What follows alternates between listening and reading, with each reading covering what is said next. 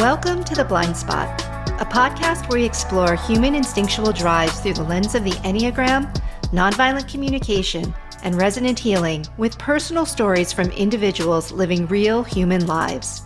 My name is Karen Nance, self-pres, social, sexual blind, 3-wing 2 with 371 trifix and ENTP cognitive preferences. I hope you enjoy these stories. Welcome back to The Blind Spot. I have Stephanie back again because last week we just got to know Stephanie and we really dove into typology. It was so fun. If you didn't hear that episode, you can go back and listen. We talked about astrology. We talked about human design. We unpacked Stephanie's Enneagram type as well as Myers-Briggs. So we really integrated all of these typologies, and I think it was a great episode. But by the time the hour went by, we didn't have a chance to dive into Stephanie's work.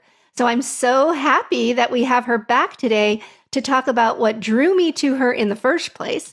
And that is her amazing work as a sexologist and a metaphysical philosopher. And when I found this out about Stephanie, I'm just like, how fascinating is that? I mean, for this Western medical doctor that is just getting into the psycho-spiritual realm, I'm just like, wow, there are so many people that are doing the coolest things that I want to learn about.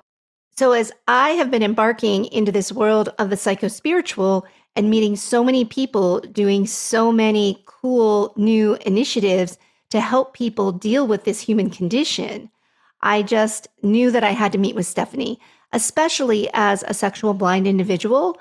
I'm really, really curious to hear about how people are working with the sexual instinctual energy, because many of us know from listening to recent episodes or in your own experience that there's a lot of sexual trauma out there. And even if we don't identify as having sexual trauma, many of us have been traumatized just because we're women in a patriarchal society. So there's a lot of reclaiming that needs to be done around sexuality. So Stephanie, why don't we just go ahead and start and tell us how.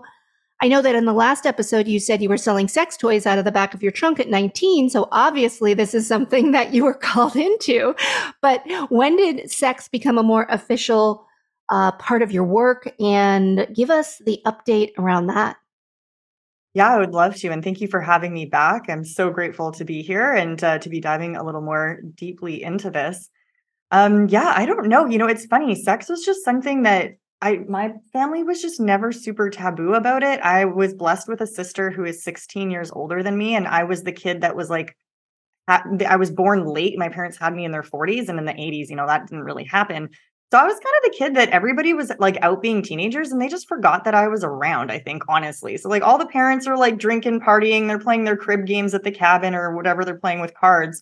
And they're talking about their escapades, and they're just forgetting that they have like, a 6-year-old subconscious mind chilling in the back, pretending to sleep and like, listening to everything they're saying. So I'm sure that had some kind of an impact on how I just evolved feeling very comfortable with all of this.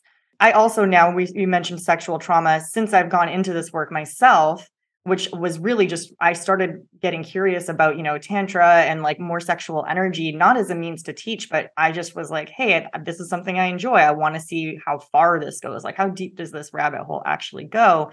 And I found that I had a shit ton of repressed sexual trauma from when I was a child. So I do definitely think if you read Ken Wilber's work, he talks a lot about how in developmental psychology, when something traumatic happens, you can develop either an addiction or an allergy to it. And I wouldn't identify as having an addiction to it, obviously, but I definitely leaned more into the like, oh, this trauma is something that I'm going to like attach to. And I definitely leaned more into sex, especially in my like early teens. And then into my late teens, like it's always just been a big part of me. And I believe now that I know what I know about sexual trauma, that a big part of that is likely because, sexual energy was something I was dealing with as a kid. And maybe I should have put a trigger warning before I just like, boom, dropped childhood sexual trauma on your audience. I apologize, but we're here to talk about sex. So that's the answer. Well, and I think that that's something that's super interesting to me because as I have been trying to talk about sex publicly, I'm learning that I should do trigger warnings, that everybody has a very different relationship to their sexual trauma. I know that I also have sexual trauma, but it wasn't trauma that I identified as trauma originally. And if I talk to the individuals that were in my life at that time that things happened, even they completely, there's no acknowledgement that that is trauma. And Yeah. yet it lives in my body as trauma. And, I guess I'm just really curious. I think that we have leaned into our experiences of sexual trauma and want to work in this realm and want to talk about this and want to demystify things and want to empower. And so I'm going to call that almost a counterphobic response. It's like there's juiciness here. And so we're like leaning into it. Whereas what I heard is that for people who experience sexual trauma, sometimes there's like a withdrawal. And so it's almost like, what is your stress response to the sexual trauma that you have? And I want to go as far as to say that I don't think there's a woman on this planet that doesn't have intergenerational sexual trauma, because women's sexuality is something that we have tried to control, that we have tried to tamp down, that we have been very afraid of as a culture. Oh, So, yeah. this is why I think it's so tricky, because we all have a different way of being in relationship to our own sexual trauma. And so sometimes we actually feel better when we can be really open, direct, and expressive about it. And that can be really triggering for other women for whom they haven't practiced leaning in and talking about it that way. And I don't want to imply that however you are in relationship to your sexual trauma, that it's better or worse. I think what's important to know is, how do you want to be in relationship to that? And I think that for those of us that have more of a counterphobic response, where we just lean in and are like, blah, like this is what I want to talk about, that I'm recognizing that I have to be responsible with how I engage with people, because I cannot assume that they're going to respond to their sexual trauma in the same way. And to think that I am re-traumatizing somebody is really painful for me to have stepped into awareness of. So I'm just curious what your journey with that has been. And when did you recognize that the way that you lean into your experience of sexual trauma is different than others? And was that painful for you, or did you just intuitively know how to do that right away? I mean, definitely there's a lot of pain. And I think with the, just to speak to the trigger warning and that, re-traumatizing people. And this is something that when we talk about like diversity and inclusion, this is something that's a really hot topic right now. Everybody's talking about, you've got to have consent, you've got to have trigger warnings. And like, yes, all those things are great. I'm not anti-consent, I'm not anti-trigger warning. And I do believe that, if we have to basically apologize every time we say something that is our truth, we're minimizing ourselves and we're actually silencing ourselves even more. It is not my responsibility to censor. And this has been a journey. This is where I'm at now. I was not here 3 years ago when I started talking about this. I've had to evolve into this, and I had to learn I can't take responsibility for the way other people perceive me on social media. So when I started talking about sex and my sexual trauma, and now I kind of just joke that, like, listen, if you follow me on social media, you know what I'm about. Just, you might as well be a trigger warning on every one of my fucking posts. You just imagine that I'm not putting a TW every single time in the caption. Like, but for somebody that's following Kara that maybe isn't used to these topics, then maybe a trigger warning on occasion makes sense, right? So it's about what feels good to you.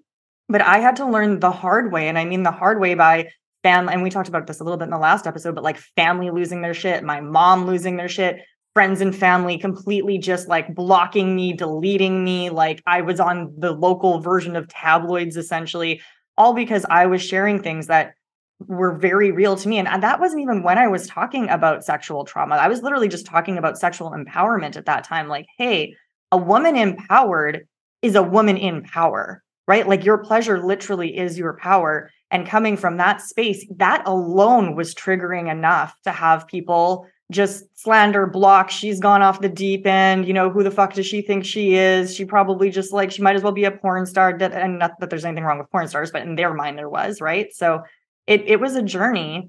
And I really had to sit in the discomfort and the growth of like, what do I do with this? Do I choose to silence myself? Because the whole reason I got into this is because I was silencing myself in corporate. the whole reason I got into this was because I didn't want to be silenced and I wanted the freedom to talk about and to be the person that I feel I was put here to be. And now I have a bunch of fucking idiots on Facebook that are attacking me for this. And I had to really come to terms with, you know what? Haters gonna hate. And, I just got to like Taylor Swift, like shake it off and just share whatever's true to me and trust that the right people are going to find that and be okay with, that shaking out the wrong people. Yeah. And how has it been for you when you've shown up the way that you show up and you suddenly realize that you're in the face of a woman who feels like maybe you were a little glib or a little insensitive or a little light with something? How has that happened to you before? And how do you work with Yeah. that? Yeah, I can think of two really, and both of them were online. This has actually never happened in person. I don't know if it's because people don't have the balls to tell me in person. Totally possible. But both times have happened online, and both of them are so like in my mind is such an important like visceral moment for me. The first one was when I actually did write a blog post about my sexual trauma, and it wasn't in detail because I don't feel that it would be fair to my family to provide detail at this point in my life. But it did talk about how I had experienced this, and it stops with me. And Would you basically, share what's in the blog post just because obviously that's public information and it's the amount that you're comfortable sharing? And I know that I'm curious, and I think listeners would just like to know, what frame are you coming from when you're talking about your trauma? yeah, totally. It was an empowerment topic about why I chose to do sexuality work, which is it stops with me. The generational trauma stops with me. All of the family-based abuse, it stops with me. And it stops with me because I do not fear talking about it. I do not fear healing it. I do not fear facing it and working with it. And I'm not running away and sweeping it under the rug and pretending it never happened and don't tell anybody. Like, you were just imagining it, and all of that other stuff that happened with many women in my family. And when I realized that this was something that was not unique to me, but it was actually pervasive in my family and mostly known in my family, but not taken seriously, and therefore re-traumatized all the people it was happening to because they tried to speak up and they couldn't and they were silenced. And that lack of voice just infuriated me. And I just went on a tangent and I was like, this stops with me. It stops with me for my entire family. I'm healing this generations back. I'm healing this generations forward. Like, Gandalf, staff in the ground, fire blazing, like, this shalt be healed. This shalt never happen again. So it was from that really fiery, empowered place without really calling out. I've actually shared more details now in this podcast than the blog post even did, but just from this space of how important it is for us to really take ownership. If this has happened to you, if we just look at this from an energetic and a karmic perspective, if it's happened to you in this lifetime, there's a very good chance it has happened to you in previous lifetimes. There's also a very good chance it has happened to your parents and your grandparents. So it's in your soul's generation and your familial generation. And the only way we heal that is by taking responsibility. So the post was about that, which I felt was very fine. And I will never forget getting an email from my partner's friend, who I didn't even know she was on my mailing list. I've never heard of her in my life, had no clue who this person was. Obviously, she signed up for my mailing list because, I didn't put her there. And she emailed me and emailed Cian, my partner, losing her freaking mind, assuming that my blog post was about her sexual trauma that he was aware of, and that he had told me about her sexual trauma, and then I had decided to write a blog post about her. Like, that was the connection that had happened, because I guess the way I wrote it felt so real to her that the only conclusion, because when you're in a trauma response, we're not thinking clearly, right? Like, the brain's turned off, the legs are moving, the heart is getting flight, fight, or freeze, right? Like, that's what we're doing. We're not thinking about, is this rational? And she was just completely convinced, and she was threatening to sue us. She was threatening to have us. And I was like, I don't even have a business, man. I think that was the 4th blog post I'd ever written. I hadn't made a dime in my business yet. And I was just like, what is happening? So that was the first one. That was a pretty big one. Yeah. What was the second one? The second one was actually more recent. It was in December or January. So about 6 or 7 months ago. And speaking a little bit differently, we weren't talking about sex, but sex related. We were talking about a miscarriage that we had had. And it was something that was not a big deal to us. To me, I know, and again, this is something that I have a very unique view on. I know a lot of people that have really struggled with conceiving and have really struggled with miscarriage, and it's been a hard emotional journey for them. And I just personally, I don't see it that way. I don't see the reason to be, for me in my life, the reason to make it a traumatic experience. And we can talk about the definition of what trauma actually is in a minute. So it can be a traumatic experience. But for me, it was just like, oh, okay, like, baby didn't feel like coming this month. Like, that's cool. Maybe the egg was a girl egg and spirit baby wants a boy egg or whatever. Like, it was such a non thing to me. And Cian and I were on a live announcing something completely unrelated. And somebody in the comments had asked, hey, did you get pregnant? Because they knew that we were on a conception journey at that time. And we just offhand, like just flippantly, because again, it's not a big deal to us. And we just weren't thinking that it would be a problem. We just said, oh, no, we miscarried. We didn't think. And we were also at an Ayurvedic retreat at the time. And it didn't occur to us that my body was about to go through an incredible amount of detoxing with Ayurveda. So it was probably literally the worst time ever to try to conceive because my body was already going through releasing of so much stuff. And so we kind of just said, oh, yeah, well, we conceived. But then, I went on an Ayurvedic retreat and the body went into shock and we miscarried. Like, whoops, we didn't plan that well. That wasn't very smart of us. Oh, well, lots of eggs in the sea. Like, there's no shortage of sperm in this household. So we're not too worried about it. We'll keep going. And us being so casual about it also was super, super triggering. And we actually got a lot of messages from people because that live was watched by, I don't know, 500 or 600 people. And we got like quite a few messages from people being like, this is disrespectful, from all the women that had a lot of challenge with conceiving. And I know a lot of women that have had trouble with conceiving that wish they could have kids, that have had to do IVF to have kids, that have adopted. Like, I've been so close to all of that. And it just never even occurred to me that me not being upset about a miscarriage would make everybody around me upset about my miscarriage. Right. Yeah. So that's so interesting. It's almost as if you don't wear your pain about what happened to you in a way that the rest of the world takes in as like, oh, you're crying, you're like a mess about it. Like, if you are using the strategy, which I'm just going to also name that we might both, I'm a 3 and you may be a 3 and we also both lead with extroverted intuition. So the way that we're going to manage hard things in our lives is that we just don't feel it. We can just say, oh, yeah, there's like a choice point. I could get devastated about this, or I could shift my perspective to an optimistic future one. Like you said, there's many more eggs, there's lots of sperm. It will be fine.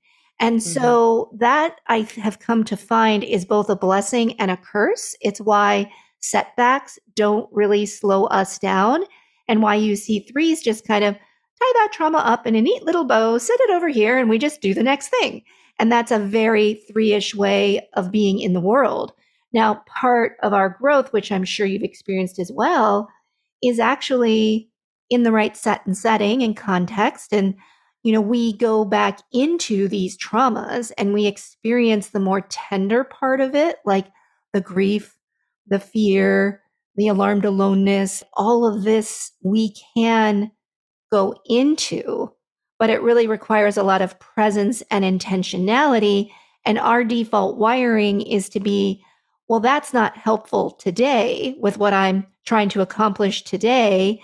And for people that don't have that 0.3 switch, where, I don't know, have you seen the Book of Mormon?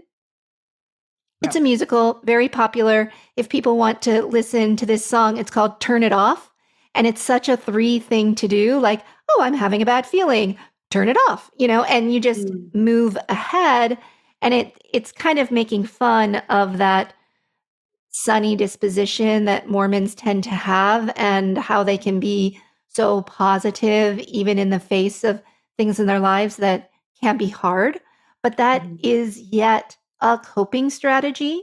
And what I'm noticing is that I have been shamed for choosing that coping strategy as opposed to showing the collapse, showing the suffering, it's almost like I feel like there's a problem with me because I really benefit from separating from the emotion and sort of working it out in the mind and then dealing with the emotional pieces almost as a separate entity. But people will perceive us to be cold, to be not serious, to be glib, just Yep. because that's the way we process it. So I want to hold all the people that are listening to this and maybe offended because we're talking about how difficult it is for us to have to put trigger warnings, to slow down, to do all of that due diligence before we talk about these topics. But I just think it's really helpful for people to see that there are all kinds of ways. And I think that both of us really care about showing up as healers in the world. And the fact that part of our structure and the way we do things is actually something that is judged by many, many people as being the wrong way to do it. I think that the assertive types, which are 3, 7, and 8, and we've also acknowledged that we have a lot of 7 energy, we just kind of move in and face that thing head on in that counterphobic kind of way. But I think it's interesting that there's shame that's put on people that don't shift into that other space because these other types are going to be more likely to be re traumatized when you go into their trauma bubble without the delicacy that they prefer. Yeah. So I just think it's complicated because I think it's important for people to self identify and just know that about themselves. Like, oh, I'm a person that has a freeze response. I'm not going to be able to find my no when I'm talking to Stephanie. And so, am I going to get mad at Stephanie that she didn't pick up on my no? Or am I taking responsibility for the fact that I couldn't access my no?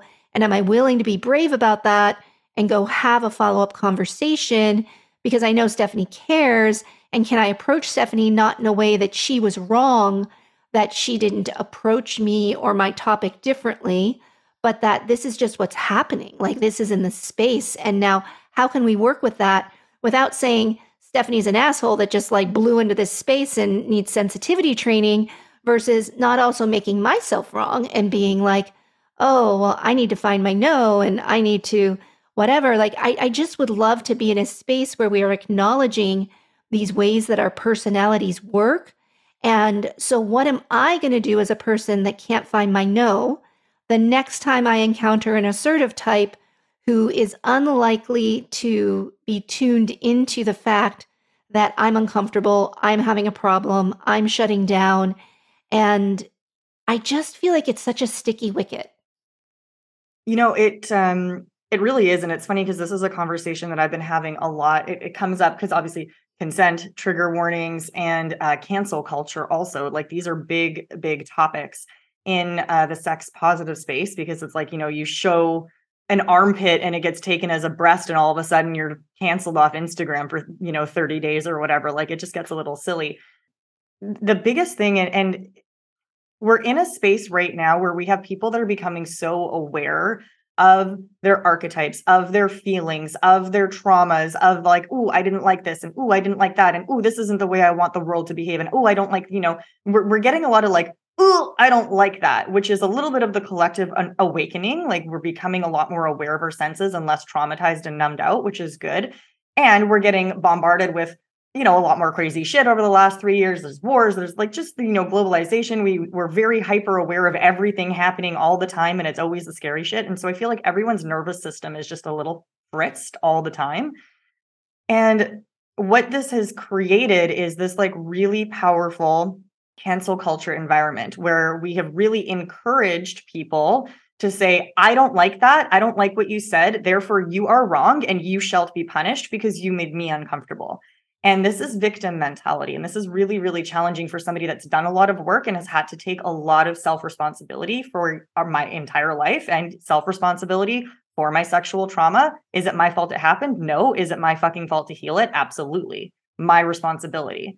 And so the only way through, and this is the thing, the only way to heal anything, the only way to become, and I don't use the word only lightly here, so just bear with me. But the only way to heal and the only way to become that better version of you is through radical self-responsibility. As long as you're sitting there pointing blame at the news anchor or the social media post or the friend down the street or your partner or your dog or your kids or your boss or whoever you decide to blame that day, as long as you're saying it's their fault and it's their problem, you're giving your power away. And you do not have the opportunity to evolve. You've literally put yourself into a power dynamic where you are the victim and you are at circumstance to the universe and at circumstance to the environment. And that's not that's not a safe place to be, actually, honestly, even especially in today's world. So we really have to start encouraging people to take self-responsibility. If I see someone's social media post and I don't like what they're saying, like I don't like their perspective on whatever. I don't even need to name anything. There's a million polarizing topics out there. Your listeners can pick one. If I don't like their perspective on something, I'm not sitting here going, "Ooh, I feel like I just got punched in the stomach. Let me tell them, let me get into a little war on Instagram and tell them all the reasons why they're wrong. And then I'm going to report their post to Instagram and ha, ha, ha, ha, ha. Hopefully they get taken down for 30 days. And now I feel better about myself." That's not power. That's not responsibility. Responsibility and power come from when I say, "Ooh, that stung. Okay, wow, that really hurt a little bit. I didn't like reading that. Why is that? What is inside of me that is reacting to this? What is inside of me that is saying this is inappropriate? What is inside of me that either wants to see that myself in that, like, oh, I wish I was brave enough to talk like that, or oh, I really actually just don't think that's an educated decision, and it seems like it's a little unfortunate, like it seems a little unsafe, but like I don't need to comment on that, So when we start taking that self-responsibility, that's when we start to say, oh, I can actually enlighten, because really this is what enlightenment is, right? It's just bringing light to the shadow parts of ourselves. That's all enlightenment is. And so the more we can use these, Osho always says, the universe is my teacher. The more we can use these opportunities of like cringe moments, really, instead of making the person who made the cringe wrong, see it as like, oh, wow, hey, I've got a thing I get to grow into here. Cool. Like I've got a little wound here that I get to look at now. Like, thank you for showing me this, because now I get to do inner work and I get to enlighten as a result of that. So can I turn up the heat on this conversation a little bit? Because it's so Please. juicy and fun. Okay. So let's talk about the concept of privilege. What's your relationship to privilege? And for listeners, this is an area that I'm learning a lot about. So I'm just going to go ahead and name my privilege, which is a lot. I am a white woman. I am cisgender. I am heterosexual. And I'm a physician. I'm upper middle class. I mean, there's a lot of monikers of privilege that I have. I'll just name that I can see that you're a white woman. Are you cisgender? Yes. Yes. And are you heteronormative, or how do you identify with your sexuality, if you don't mind sharing? No, I don't mind. I love this question. This is great. Let's get super juicy and personal. I would identify the easiest. I hate this word, actually. It's so ugly to me. So I'm like working on finding a better, sexier sounding word, but I identify most closely with pansexual, which basically just means everything under the sun. If you're a nice human with a great heart and a sexy body, like I'm here for it. And let's also talk about the monogamy polyamory spectrum. I think this is another one that we're just coming into language for. How are you on that spectrum? So people that see me in public or see me on social media would assume that I identify as monogamous. I've been in a long-term relationship for 3 years now.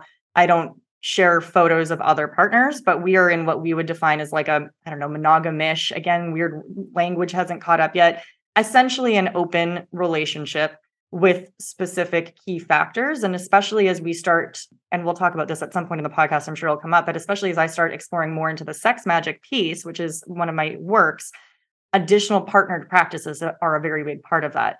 So where I identify, again, is very fluid. I have one person that I live with, I share business with, I share expenses with. We would look like a married couple, but there's definitely other partners consensually on both sides of the equation. Sometimes, actually, quite often, they're shared. Yeah. Well, thank you so much for just letting us hear about this, because I think feeling free to express our identity, however it is in this moment. And I just want to name that our identities evolve over time. I mean, we're seeing this in the gender world where, people have identified as one gender for decades. And now that we're in a space where people really can turn inward, do this kind of exploration, I can't tell you how many people I know that now discover that they're changing their pronouns, or they're evolving their sexuality. I mean, there's just so much discovery that goes on in this world that I just think it's important to acknowledge that even though I'm super into typology, I mean, I know that my fixation is at point 3. Does that mean that I believe that I am a 3 and that is who and what no, of course not. Like, these are just descriptors that help us to tell each other sort of where am I in my identity journey at this point in time. And I think that's why even within the Enneagram, I say, oh yeah, I've been really working with my 7 energy, even though I know that's not where I fixate.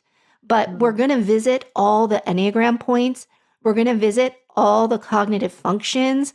We're going to, if we're really conscious and we're really on a journey where we're awakening, we're going to explore, well, how do I know that I identify as female? How do I know that I am identifying as heteronormative? How do I know that I've been talking a lot about the monogamy polyamory spectrum because that's an area that I've been playing with, going sort of in and out of episodes of monogamy and polyamory. And people will be like, oh, you're polyamorous. And I'm like, well, no, I'm living polyamorous right now. And now I happen to be choosing a period of monogamy. So it's just different. And how do we describe all of that? It's really, really interesting. So that is one of the things that I want to do is just invite anyone who's comfortable to come on and talk about your journey of identity. And I think that that's such a juicy, exciting thing to talk about. So you're my first person that has really been willing to come into this space and just explore how it is for you. So I want to express gratitude for that. Pop in the cherries left, right, and center. I'm here for it. Perfect. But let's talk about privilege, because I actually feel like one of the privileges that I carry is that I think that having a fear response that's counterphobic, that allows me to kind of lean in and feel the energy of it, as opposed to having a stress response that causes me to flee or causes me to freeze, dissociate, not be able to find my no. I'm actually starting to lean into that as being a privilege. How does that land with you when I say that? Yeah, I'm definitely, as you're sharing that, I'm looking back at, I have my life timeline, all the important moments and all the like big events are kind of flowing in my mind. And I'm thinking, yeah, that probably is a pretty good pattern to have. And then I'm evaluating in my head, like, would I consider it a privilege? I would definitely consider it an advantage for me specifically. And then the argument that kind of comes in my head is, yes, that I perceive it as an advantage and it's treated me very well in my life, but I'm not everybody. Not everybody desires the kind of life I have. And so what appears to me to be a privilege and appears to me to be a strength, for somebody that just really doesn't have interest in having this like life that's kind of chaotic, maybe to them that's a detriment, right? Like maybe to them they're like, what? I need to lean in. Like I think it's a privilege that I can feel a pain and I can just go hide in my little hole and I can just like read a book. Like I have so many friends that when they have a trauma or something happens, they have the flight. That's theirs. They're like, okay, I'm overloaded. I can't do this. I need to leave. I need to like have a foot soak. I need to curl up in a cozy blanket. I need to read a book. Don't talk to me for a week. Like that's their thing. And they love that. And if I were to ask them, do you think that's a privilege or an advantage? And do you think what I have is a privilege or an advantage? They'd probably tell me that they think I'm crazy. Well, let's talk about the freeze response, though. Do you think people would say losing my voice, losing my ability to have agency in the world because my stress response is freeze? I get so overwhelmed that I actually leave myself and there is no choice. Like if we think of that animal that freezes in the wild, their nervous system shuts down and they look dead for all practical purposes.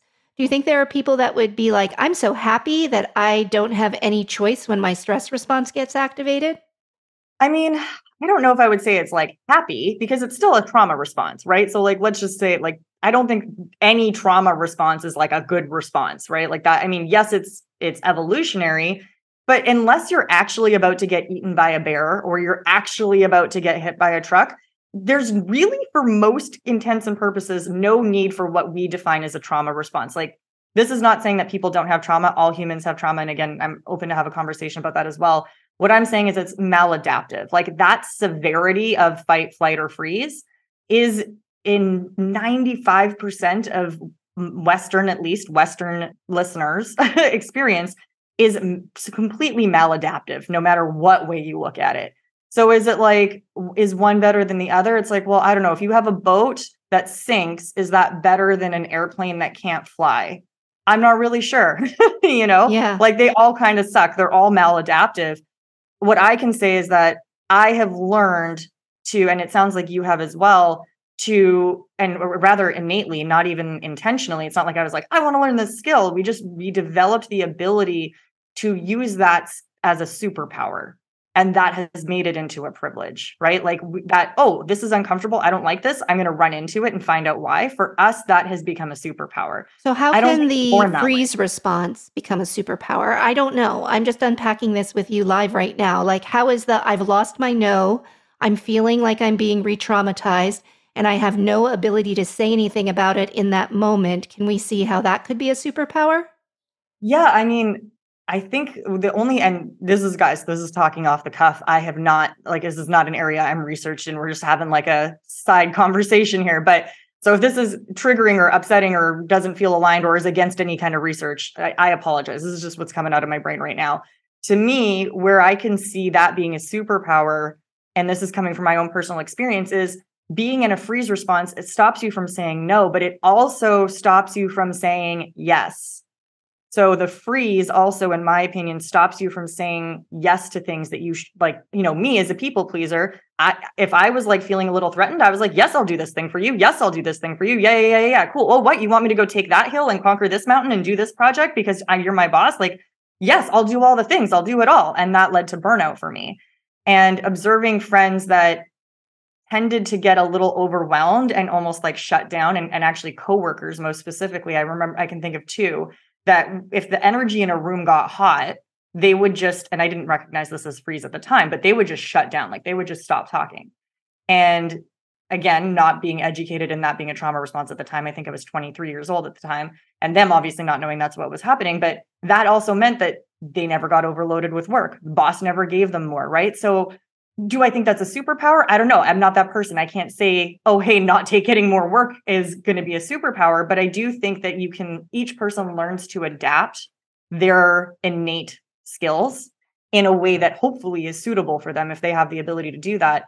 And there's going to be benefit in everything, right? Every single thing can have a benefit if you choose to look for it. It's just a matter of whether you choose. And it's hard for me to say because I've not had a freeze response personally. Yeah, and I don't either. And so, well, that's not true. I actually have identified freeze responses inside of me, and they're probably adaptive for me because the way that it shows up for me is that when I do one of these things that steps inside of somebody's trauma bubble and now they're upset with me, I go into this fix it mentality where I prioritize their needs over mine. And I'm just trying to figure out how I feel about that because suddenly this person seems really wounded and I really want to care for them.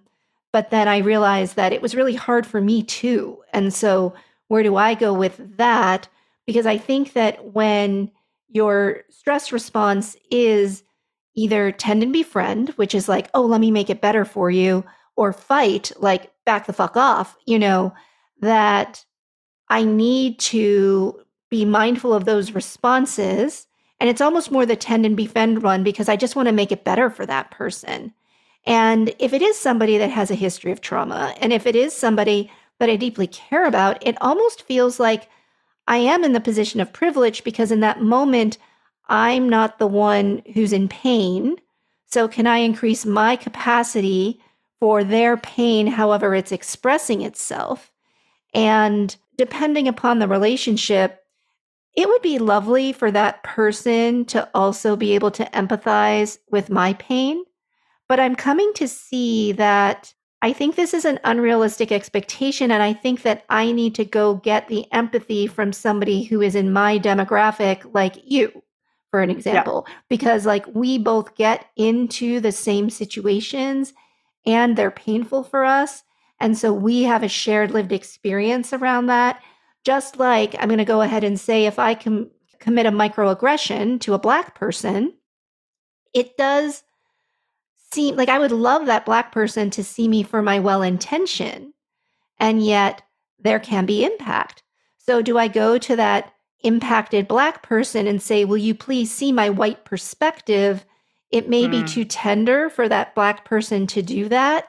So I have to go to my white communities who deeply care, who also have committed countless microaggressions, and we get empathy and resonance with each other so that now we can have the capacity to go back into this super highly charged space. And I mean, the same thing happens in the LGBTQ community. Am I going to expect a very traumatized, transgender queer person to hold my pain around having harmed them? Probably I can't expect that. But at the same time, I just am so glad that we're having this conversation to just say, how do we take care of ourselves? Because just because we come from a place of privilege doesn't mean that we don't also suffer, that we don't also need support. But I'm just talking about this because I think all of us can just check in and recognize that people who have a freeze stress response, I'm coming to view that as like a vulnerable group that I just need to, that I just want everybody to know, like, what is your stress response? Like, wouldn't it be wonderful if we had a label on our forehead that, like, my stress response is freeze? And I think the reason that I'm bringing this up is because my listeners know that I have a lot of nines in my life. I don't know how much you know about Enneagram Type 9. Do you know anything about that type? It's actually the one type that I know very little about, so I'm Okay. excited to be educated. Yes. So let me educate anybody who doesn't know Enneagram Type 9. They're called the peacemakers or the negotiators very frequently. And so their trigger is basically any discomfort or unease in the space. A point 9 in general has a very hard time finding their no because they're so worried that if I don't agree with you, that if I don't go with the flow, that there's going to be a rupture to this connection. So we all have some 9 energy inside of us. We can all probably think of a time that I wanted to say no, but the connection with you was more important to me. So I said yes. And then later on, I kind of regret it. And I'm like, why the hell did I say yes to that? So we all have a different relationship to that. But I think that that's a common experience. That's the 9 that's inside of all of us. But if you are a type 9, it takes an incredible amount of work to actually get to the place where you can tell somebody no. And it's as much work as it is for us to just sit with our impulse to do something, to say something, to react in some way. Like, that's really hard for me. I'm imagining it's hard for you too when you get really fired up, like to just sit with it. Yeah. Well, and it's funny because I've actually been journeying something kind of similar as far as the energy and getting really fired up and like how to handle that. My partner and I have been in a situation where I've been very in my feminine energy and I've had a lot of emotions moving lately and I've been transmuting a lot of stuff. There's been a lot of big emotions and he has wanted to, he's an 8 wing 9. And so he's had a lot of like, oh, I want to like fix this and I want to make this better. And like, oh, you big emotions, big emotions, big emotions. Okay, let me fix. No, you don't have to feel this way. And sometimes that comes out as the reason you're upset is wrong, and I need to fix that for you and tell you why you're wrong. And you can imagine exactly how well that goes. Yeah. And so this has been a thing even that we're living right now is like learning but I'm learning it in reverse because usually it's been me having to learn how to hold space for other people having big emotions and not trying to fix them and not trying to like, just allowing them to be upset. And now I'm on the receiving end of like, I just got to let this big emotion move. And you know what? Once it moves, I'm going to be fine. It's not going to be a big deal anymore. I'm going to be probably fine in about 90 seconds. But if anybody comes in at any point and does anything other than just hold space, it's like it gets a chink in the energy flow and it can restart the cycle. Yeah. And so having that perspective has been really interesting for me because now I can look back and be like, fuck, like I was genuinely doing my best with my friends that were experiencing big emotions, but like I can see now why it did not help.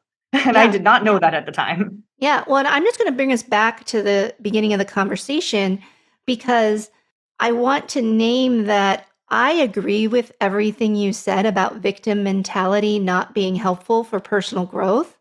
but I also just want to expose our own personal judgments we have around people that are in victim mentality. And that when Mhm. somebody comes at us on social media or, however it is that we were, that once again, they're doing that because they're having this big emotion. Yeah. And my response is to be like, well, back off. Like, I'm just speaking my truth and I'm just like being the way I want to be, and get out of your victim mentality so that you can grow and change and evolve and get beyond all this big emotion.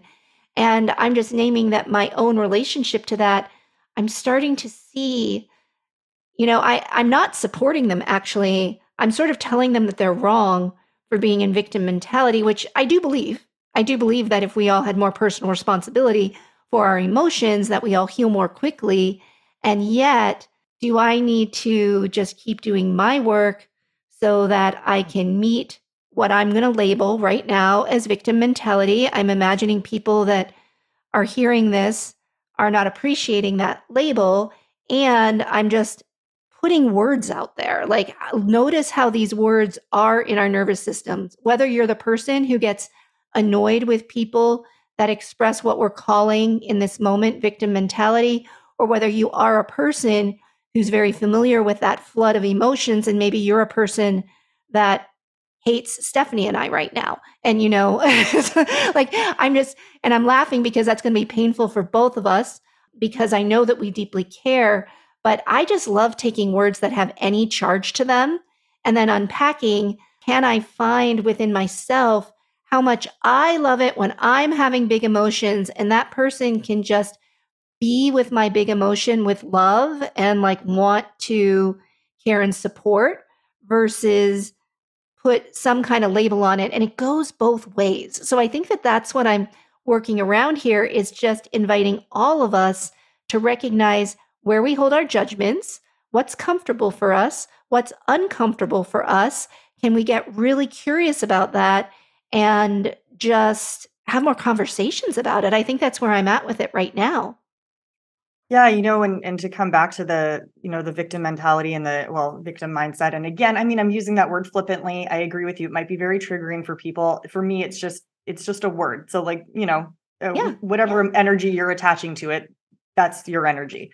But I, as someone that has been very vocal about very challenging topics on social media for the last 3 years, and have had quite the stance on, I mean, I've always had a stance on, obviously, like equality as far as, Black Lives Matter in Canada. I'm not going to say Canada doesn't have this problem, because of course they do, but like we didn't have the big uprising that happened in the States right before COVID, and then COVID happened. And, there was a lot of LGBT rights. I've always been very open talking about abortion rights and like all of these very polarizing topics. I'm always very open about all of them.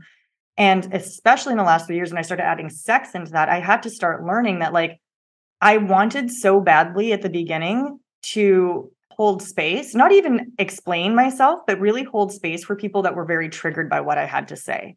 And I took it upon myself because it was just so important to me and I cared so deeply.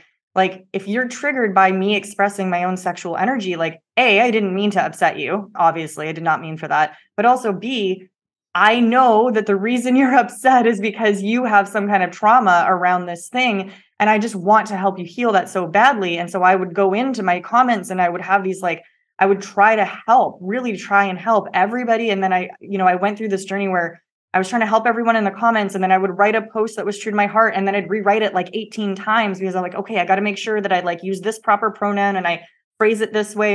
And by the time I was done, the thing I posted wasn't even what I meant to say, because it has been so re-edited based on not offending people and not potentially pissing off Aunt Sally or whoever else might potentially be listening. Like that self-censorship became so severe that I lost my voice and I lost my message. Or I just wouldn't post anything because it was like, first, the process is going to be so long. And then even if I go through and I make it not what I wanted to say, somebody's still going to get pissed off about it. And then I'm going to have to expend even more energy trying to make them feel better about why they're mad at me. It just became exhausting. And I had to really sit with, okay, so like, what do I do with this? Like, where I believe in equality and I believe in inclusion and I believe that we shouldn't be assholes for no reason. All of those things are valid. And I really do care about people and the fact I don't want to hurt anyone on my social media. Like, all of these things are valid. I have such a huge heart. And I am exhausted to death of having to censor myself so severely that I can't even, like, my message is lost and people are still mad about it anyways. And it just became this thing. And I had to come to this space of, you know what? I'm just going to say it the way that it comes out of my heart. I'm going to trust that the way it comes out of my heart is the way it's meant to come. That includes some swears, fine. If that includes maybe something without a trigger warning that should have had a trigger warning, fine. And I'm just going to have to let that be. And it's not my job to hold space for every person on Instagram who has an opinion about my journey. And that was such an important transition for me because this started happening when I started growing. And my Instagram account is following is not huge, but it's very opinionated. And when I hit like around 1,000 followers, which again is not a lot, but when I hit 1,000 followers, this became an issue because all of a sudden I had a lot of opinions and I literally didn't have, like, I couldn't grow because my energy was just so bogged down with everyone. So I had to really come to just like radical self-permission that I'm doing the best I can. I trust my message has good intentions. I trust that it's said with love and it's said with heart. And if somebody really needs me and wants me to hold space for them, if they come to me, I will hold it for them. But I don't need to white knight everybody. Thank you so much for sharing all of that, Stephanie. I think that it is really, really beautiful to see this perspective that you're speaking to. And I'm going to put a little Myers Briggs on top of this because what we're talking about is the function of extroverted feeling, which is also sometimes called harmony. And this is basically the way that I pick up what's going on inside of you and how much juice I have to step into your space and sort of do your work. I almost want to say for you, because some of us are better at introverted feeling and some of us are better at extroverted feeling. And it just where it falls in your stack, like none of us chose to be wired the way that we're wired. But the reason that you and I are not mainstream women is because extroverted feeling is a dominant function in over 50% of the population. It's either number one or number two in over 50% of the population. Okay. So, yeah, like that's a big deal. And this is why social media has unpacked all of this stuff because now we're seeing extroverted feeling, which is basically how are we engaging in a social way? It's all about how am I making you feel? How are you making me feel? And extroverted feeling is this function where we figure out what the social rules are and how we're going to navigate them. The only reason why I speak and why I share my opinion with you is because I'm giving you my social location by telling you that. I'm telling you what I care about. I'm telling you what I would do. I'm telling you what I won't do, because that's communicating my value system to you. And that's actually giving information that now I can use to say, oh, do I feel like there's enough similarity between us that I consider you to be a part of my group or a place that I feel comfortable? Or is the information that we're sharing or not sharing, am I now deciding inside of my mind, I find things you're saying are activating disgust or rage or fear, and I want to push that away, like you are not like me. And now I might have a tendency to other you if I don't recognize that you just simply activated one of my circuits and now I get to go work with that. But maybe I don't have the skill set yet to do that. Maybe I have no consciousness that that's even what happened inside of me. So the fact that over 50% of the population is living with this either as what we call the hero or auxiliary function means that people think that they are the authority on what the social milieu should be just because that function is so accessible to them and it's like what they're tracking and doing all the time. So I think that the social instinct and extroverted feeling are different things. I can speak about that and what that would look like because you can actually be social dominant and have extroverted feeling being deeply unconscious. And I'll talk about what that looks like in a minute. But for an ENTP, it is not one of my top two functions. It's my third function. So what that means is that I'm very, very sensitive to it. and I'm going to do the wrong thing a lot because I don't see things the way that over 50% of the population is focusing on extroverted feeling. So I'm just going to kind of exuberantly go in. We call it the eternal child. It's a place I go for play, but my competency is about the level of a 10-year-old. So when I'm working with somebody who has extroverted feeling, the over 50% of the population where it's dominant or secondary, they're going to be like, how did you miss that? Like, this is Hmm. just the way the world works. Why are you not picking up the signal that I'm picking up? And that's why. But it actually leads me to like have these thoughts, and maybe it's true. I mean, only 2% of women are ENTP preferences. So by definition, I am neurodivergent. If I'm different than 98% of the population, every female ENTP out there, welcome to being neurodivergent. Now, the issue with neurodivergent is, does that mean there's something wrong with me and I need to learn how to be like 98% of the population? No, I mean, I have this gift, like I have this ability to kind of unpack these things. I'm at actually a very unique place with extroverted feeling in that I'm going to screw it up all the time, but I actually deeply care and have even more intuition for how to navigate that space because it's still in my consciousness. Now, as an ENFP, you have it as 6 out of 8. Okay. Oh, interesting. Yes, it is so interesting because since over 50% of the world is wired to be taking in the experience of others and having this ability to sort of intuitively just process it and then know how to sort of respond and take care of that emotional space for the other person, what they're missing is what's authentic and true for them. And if you are an ENFP, your superpower, your auxiliary function is introverted feeling. So even though you started off with all that extroverted intuition, as you've been growing, you've been coming into closer and a wiser relationship to who and what you are. And actually moving through the world with your authentic gifts is actually what you're here to do. And if extroverted feeling is 6 out of 8 function for you, what you're going to notice is that if you have to go into that person's space and if you have to try to do the care for them, that is going to drain your energy tank so quickly that you won't actually be able to express your gifts. So what you were saying about how it was robbing you of your voice, it wasn't even your messaging anymore. Of course, that's true. So it's almost like we need to look at the ENFPs in our lives, as well as the ISTJs, as well as the INTJs. Like there's going to be all of these types that have extroverted feeling low down in the cognitive stack. They are not wired to be your accompaniment person, like when you're highly triggered, unless they're using tools that they have learned. And Stephanie has extroverted feeling in the critical parent function, which means that when we learn how to do extroverted feeling, that critical parent function is actually super important for our professional lives. So that's why Stephanie is now trauma informed. And that's why she said, if you come to me, if you ask me to hold the space when I'm running a retreat, when I'm doing all of these things, she has learned how to bring extroverted feeling online.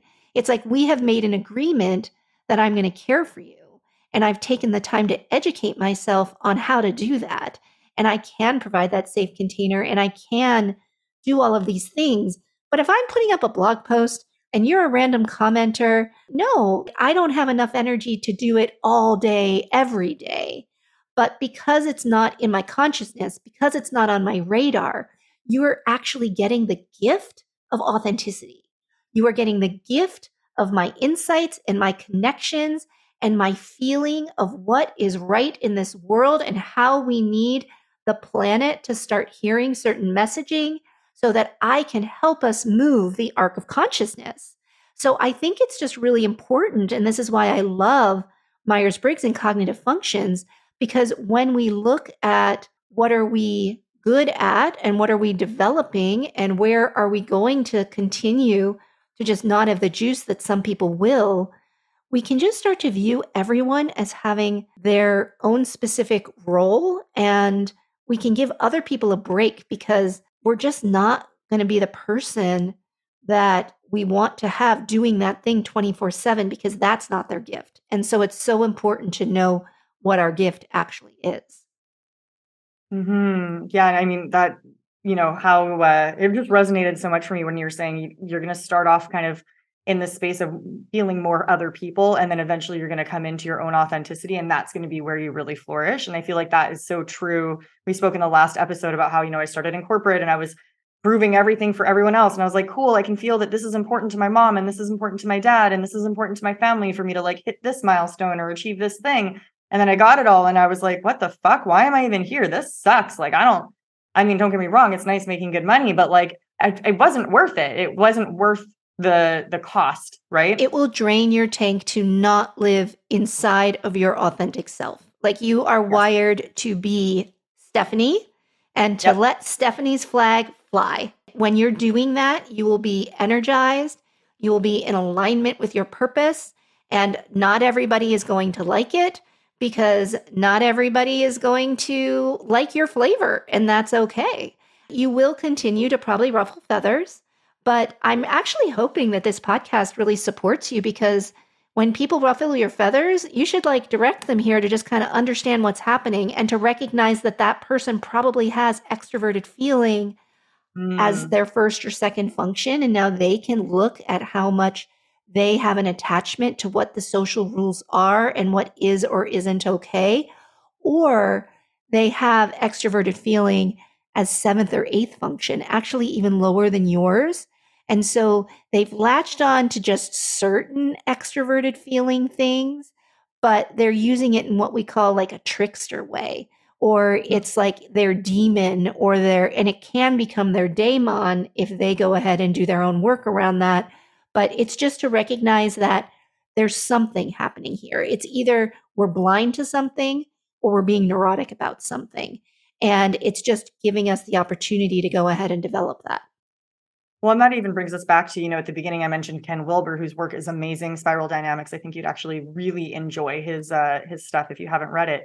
But again, that goes back to the addiction or the allergy, right? We're either blind to it, that's the allergy. It's just like not even there. We either don't know it exists or we actively push it away. And the addiction where we're neurotic. So it comes back to that polarity of like something that makes us uncomfortable. We have those two ways of dealing with it. You and I, we become obsessed. Yeah. Other people run away. And then we're back into trauma responses. It's just so, I love how we've gone so full circle in so many different topics. And then they all seem to come back to like, oh, here's these two different words that from a totally different, I guess, methodology would be the correct word, but they literally all just mean the same thing from Yes. completely different lenses. Absolutely. And I'm realizing we're going to need a third interview at some point in time. But I want to finish today because we started in the beginning talking a lot about trauma. And I think it's Yeah. important to define what is sexual trauma. I don't want you to share details of your story, like you said, that would not be kind to your family to share. But if you can, like, globally sort of, yeah, how do we know if we have sexual trauma? And I'd like to hear what you say, and then I'd like to share my perspective on it. Totally. And I'm really glad you brought this full circle because one thing I want as trauma, not necessarily sexual trauma, but I just want to address, we talk a lot about trauma. We hear the word trauma a lot, and it can be very easy for us to think that trauma is something major, like a rape that you recall, or a massive car accident, or like finding a loved one who hung themselves. All of these things, by the way, have happened in my family. So like these are very real in my reality. And those are big traumas. But the true definition of trauma in my line of work is anything that the body felt overloaded with such that it could not process. So that could be anything. That could be you can literally get like, and some people like to call it big T trauma versus little T trauma. And at the end of the day, like it doesn't fucking matter. Your body treats it all the same. Your body's not like, oh, that was a big traumatic event and this is a little traumatic event.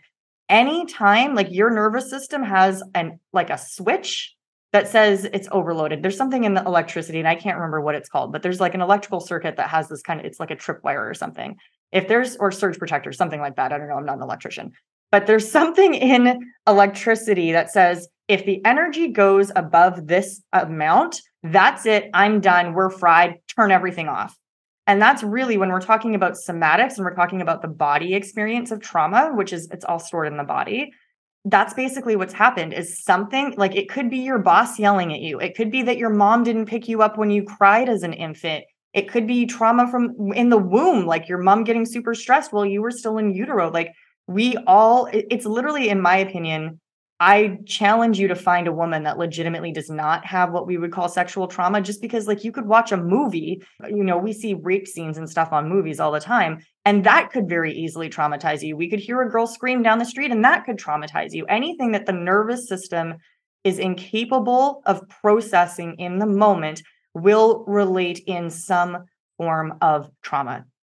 And now when we say sex trauma, that's a fluid term. I mean, where is it sex and when is it not sex? Is oral sex sex? Is fingering sex? Does it have to be penis and vagina to be sex? Does it have to be penis? Does it have to be vagina? Like, if I lick your ear, is that sexual? Like, who knows? Everybody's got a different definition, Well, if right? we're talking about children, I mean, just an inappropriate touch that has sexual energy directed towards a child from an adult, it doesn't Right. have to involve penetration at all, but yet that child is being exposed to energy that they're not ready to be exposed to yet.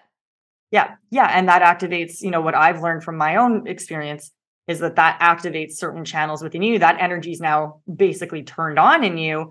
And speaking openly here, my experience personally has been once that energy is activated in you, and what I've observed in people that are close to me, it is more likely to reoccur. And it's also more likely that you as a child become hyperactive. Again, you can get an allergy or the addiction, but it's very common to see hypersexually active children. And the reason is because they've been quote unquote activated at an earlier stage. And it might not be that, something really bad happened. It could just have been like a too long of a hug where the one adult had sexual energy from something that wasn't even related to the kid. And it got that transfer and that's now activated them. So when we say, well, what is sexual trauma? Like anytime you received sexual energy that your nervous system couldn't handle can be defined as sexual trauma. That could be literally someone sending you a dick pic on Instagram. It could be seeing a porno that you didn't expect to see. It could be anything. So Yeah, I well, think it's I'm even important for us to thinking ground. that in the Enneagram community, we talk about the instinctual drives. And so these are things that are just going to turn on inside of us. And I think that we probably all have a different sensitivity as well. So, what I'm imagining is that if you are a sexual dominant individual, which I believe you're just born with these different stackings, just like you're born with your personality and your temperament, I think that we're all born wired with different sensitivities to sexual energy. And I think that if you're sexual dominant, you're going to be sensitive to sexual energy in a way that a sexual middle or sexual blind person is going to have more protection. Because here you were, this 6-year-old listening in this context. And I'm just going to name that, like, I have 4 kids. And if I make like a sexual joke, it'll like totally blow by 2 of them. They don't hear it at all. And I have this one kid that's like giggling and like laughing and like totally getting it. And, it's just funny. Why is that? They have different tuning forks to this energy. So I'm also naming that because I'm imagining that if you're a parent with a hypersexual child, now you can have all this shame about activating their sexual energy in some way that was too young. If you're a sexual dominant individual, which by the way, Stephanie, we've identified in the last episode that you are, Yep. you're tuned into these frequencies in a way that as a sexual blind individual, I don't think I was even tuned on to them. I mean, literally, my parents are both sexual blind. There just was no sexual energy in my household. In my family, like sexual energy is just not even really there.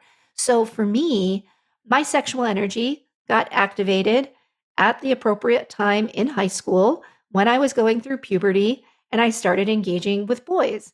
And my first relationship was a 2.5 year beautiful relationship where we were each other's first everything, like first kiss, first date, all the way through, our first losing our virginity together.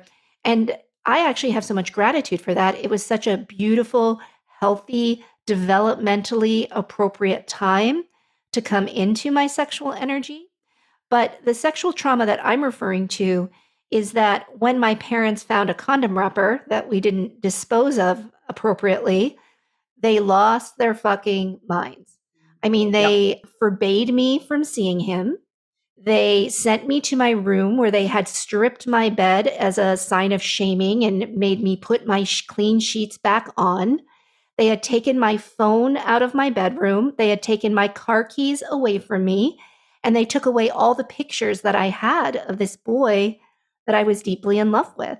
And this was Yeah. like right before I was turning 17. It really wasn't that it was inappropriate. And the fact that they found a condom wrapper indicated that we were actually having safe sex and thinking about contraception. And I mean, we were like such nerdy kids. He was on his way to MIT. I'm on my way to Princeton. I mean, like we were like the best kids on the planet who actually were making very conscious, informed, beautifully evolving decisions. And I literally got put on house arrest. And this Okay. was traumatic. And Yep. I've tried to talk to my parents about it. And the response that I've always gotten is that you don't understand. When you're a parent, you will treat your kids the same way. This is what parents do. It's our responsibility to protect you from an accidental pregnancy, from whatever it is. But it was very traumatic. And this Yeah. is why my response, even at that time, that activated all of my fire because my secondary power is this introverted thinking, which is like the logic of it. And when I was literally looking at what was happening in my almost 17-year-old brain, I'm like, this does not make sense. You know, like I'm like, this is not logical. And so the fact that I have an assertive personality type and the fact that it didn't make sense in any way, shape, or form to me. And I think that in today's era, many of us are having the reaction I saw on your face when I was telling the story, which is shock. But I bet if you're a 75-year-old listener, which is my parents' era, that was how we dealt with sexuality. But because my superpower is introverted thinking, I like knew that was fucked up like from the moment it was happening. And I absolutely refused to comply with their wishes. And it was like mission impossible. I literally devised, like, I used every ounce of my brain power to outwit my parents. And I continued to see this boy. And I mean, it was fun actually, because I was so activated.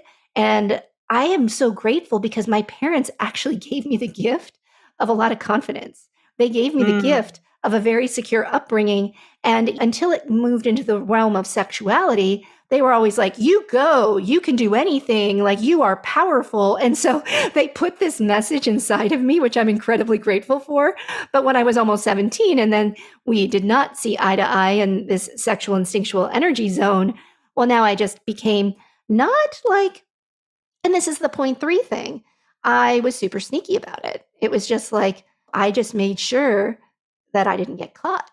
I wasn't Yep. like, but then, after a few months, it was just getting exhausting. And then I actually did just walk up to them and I'm like, yeah, just not doing this anymore. I'm seeing him. Goodbye. Got in his car, drove away. And they had kind of realized that they had lost that battle. And then it just became something we no longer spoke of, that they were not Mm. happy about, but that they also recognized that they had to accept on some level. But it still is juicy for us. Like we still can't talk about it. Like this is the one thing that I wish I could talk to my parents about. And I don't know if they'll hear this episode or not, but this is an example of how if somebody comes to you and says, there was harm, and I would love to heal this, and I would love to unpack it, and I would love to do this work, I do think that we should really open ourselves and really be willing to enter a repair process and take responsibility for our own fear that was activated, our own reactivity, so that then we can actually imagine what it was like for that person. And do we have the willingness to say, yeah, I think I probably was wrong in this instance? And so, just to kind of wrap it back around to this whole conversation of privilege, as I'm coming into more and more contact with my privilege, and then starting to see that things are privilege that I have just, it's confusing because, on the one hand, as women, we're being told to become empowered and we're being told to like speak our truth. And then when I do that and it doesn't fit a social norm or I make a mistake that's like not trauma informed, now there's like, whoa, but can I hold that? And, I actually recorded a couple weeks ago a repair episode with somebody that I did walk into their trauma bubble who didn't have an ability to have their no. And even though it brought up all the feelings inside of me that you and I unpacked today, I can't be the person that is going to be the extroverted feeling master because, like I said, it's not in my top two functions. But at the same time, I think it's really important to have these conversations so that we can all see what's going on and that we can all come from this place of love, of recognizing that, oh, like, I'm going to keep making mistakes. I'm going to step into people's trauma bubbles and then internally resourcing and checking, like, what is this relationship to me? Do I want to put in the energy? Why do I want to do that? And then just get really clear on my yes or my no. If it's a random Mhm. internet comment on a blog post I wrote, it's not that I don't care that that person was activated, but it's not useful for me to use my energy that way. If it's Yeah. somebody that I interviewed and something happens, like I want this to be a safe platform. And I want to model that I think repair process is important. And for those of us that don't have extroverted feeling higher up, or even for those of us that do, because what's going to happen if extroverted feeling is high for you is that you're going to believe that you have all the social rules when indeed who created those and why and should they still be there? So, wherever you are on this hierarchy, extroverted feeling is actually becoming one of my platforms because it is in my consciousness. I do feel it. I do have capacity, which is why I'm now trained in resonant healing and nonviolent communication. And I'm getting trained in psychedelic medicine, like all of these things where I do believe that I can create a safe holding container and I'm going to continue to make mistakes. And I want to have these conversations because I think that something as delicate as how am I in relationship to my trauma response? How do I navigate both the people that cause trauma and the people that feel the recipients of trauma? I think I want to end this episode today just naming that we are all experiencing trauma. And just like you said, this is happening in every moment of every day. And if we want to get into restorative justice work, whether that's around sexuality, whether that's around gender, whether that's around race, whatever it is, it's just so important that all of these voices are heard. So I just want to end today by appreciating your authenticity. I am going to request that anybody who has a response or reaction to anything Stephanie or I said, that we can come on the podcast or have a private conversation with me or a private conversation with Stephanie. I know that we would love, I'm getting double thumbs up from her, that we do want to learn and we do want to keep developing this capacity for extroverted feeling that isn't our primary gift, but we know how important it is. And Stephanie, I just like to leave you with whatever final words you have, and then we'll figure out the next time we're going to talk more about sex. So yeah, please, how is all that for you to hear? Incredible. That was amazing. I'm just laughing about the like, yeah, we'll do a part 3. I think you and I could end up doing like 15 parts and still we would end up Yes. having these like really deep philosophical conversations. I love it. It's amazing. To close up, the thought that as you were talking kept intuitively coming to me through those multiple points was, with great power, this is so cheesy. It's like this is a Spider-Man quote, everybody. With great power comes great responsibility. But what isn't discussed about is that responsibility, we get to decide what that looks like, and we need to make sure that we take care of us first. I love that. And I use that quote all the time. So the invitation is, where is your power? Where are you responsible? And how are you taking care of yourself? And if you're feeling really edgy, really frustrated, very easily triggered, that's my number one barometer. It's like the flashing light on my dashboard that I need to go into my place of self care. And maybe that looks like getting support from people that understand and know me. Maybe that looks like a good night's sleep. Maybe that looks like diving deeper into my own practices. But like whatever that is for you, and if you don't know, yeah, meet with Stephanie or I because we love helping people figure that out, right? Try an orgasm, start there, and then call me if that doesn't work. Well, thank you, Stephanie. This was so much fun, and I can't wait for our next talk. Have a great, great rest of your day.